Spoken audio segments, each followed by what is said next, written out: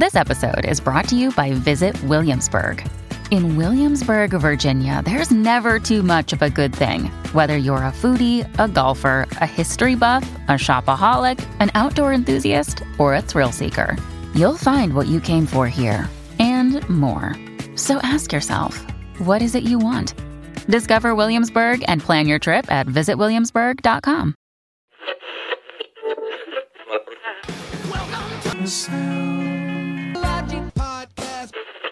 Two guys with no credentials. Reviewing Rolling Stone 500 greatest album.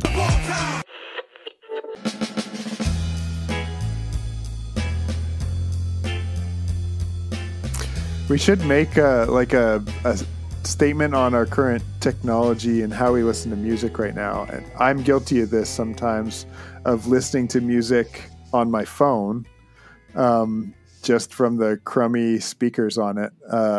It's an easy way to access music while I'm doing the dishes or something like that. But man, this week when I switched to like my decent headphones from my phone, I realized how much I was missing because of the bass, because of the way that the album is mixed in stereo, the way that the sound moves around your head while you're listening.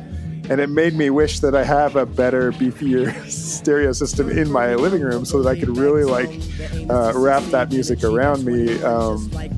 Because I think you're missing like a good portion of what the group and the producer wanted it to be when you're listening on, crummy sounding phone speakers off of a digitally compromised app as well.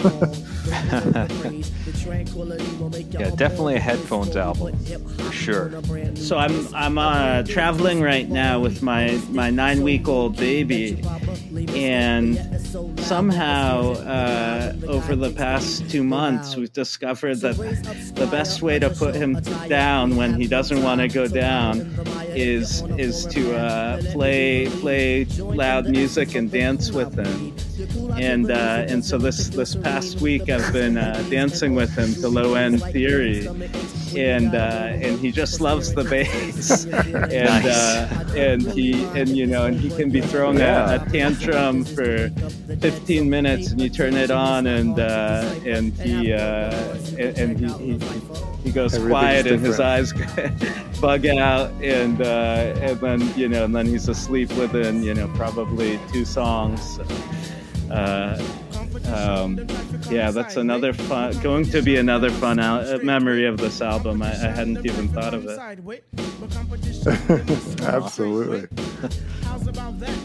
You mentioned this, Manuel. I was surprised at how chill this album was.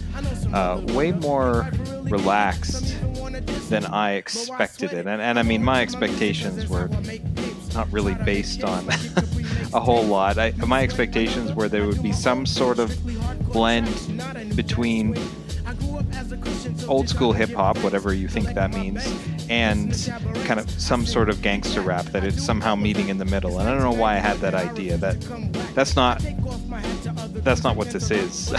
I don't think it does have that old school hip hop sound, but doesn't really have the same feel as the gangster rap. And listening to some of the Public Enemy that was not gangster rap, but was definitely pretty intense at times, and then listening to some of, we've listened to Dre and Biggie and those that are, and Wu-Tang, that's like, again, in your face, pretty aggressive, fairly violent language. This was just, I don't know if I can say this, almost a little relieved because I found listening to some of those other albums so taxing on me.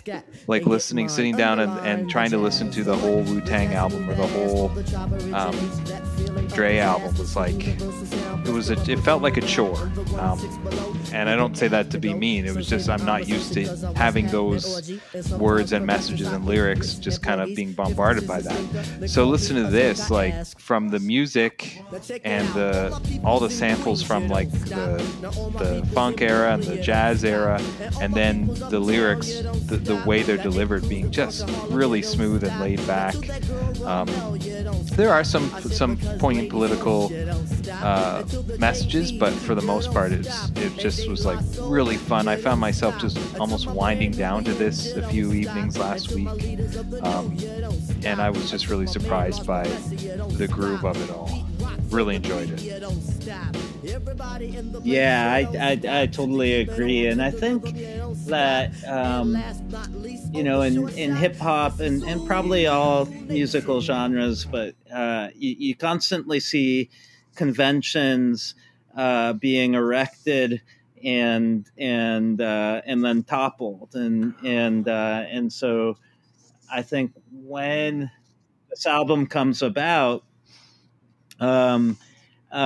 many of the biggest names in hip hop, whether it's Public Enemy or NWA or KRS-One, are really like hitting you over the head with it, and A Tribe Called Quest, and really the whole Native Tongues movement, which they're a part of, is shifting into to this other space that you need something to chill to, and yeah, so I just totally agree with that.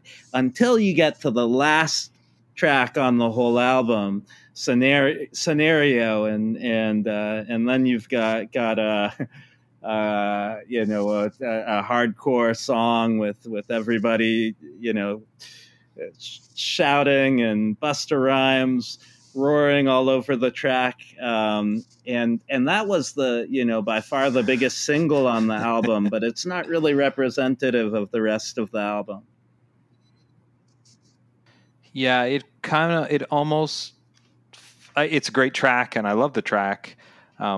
It's an interesting track to close out the album with, and it almost sits just outside of what the rest of the album feels like, which is interesting. We've seen that before.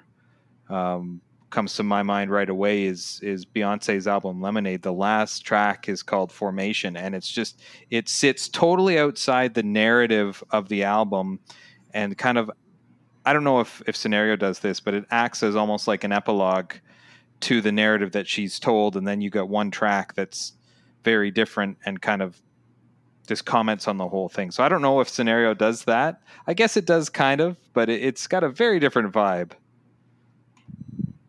Yeah, definitely. And I think part of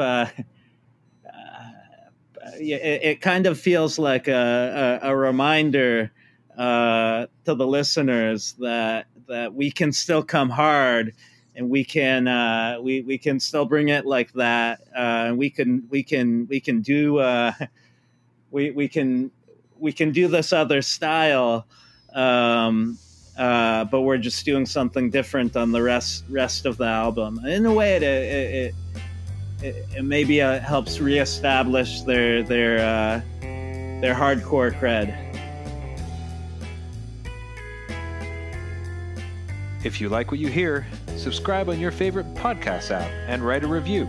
Send us a message at our Facebook page, on Instagram, or through our Sound Logic Podcast Twitter feed. Thanks for listening.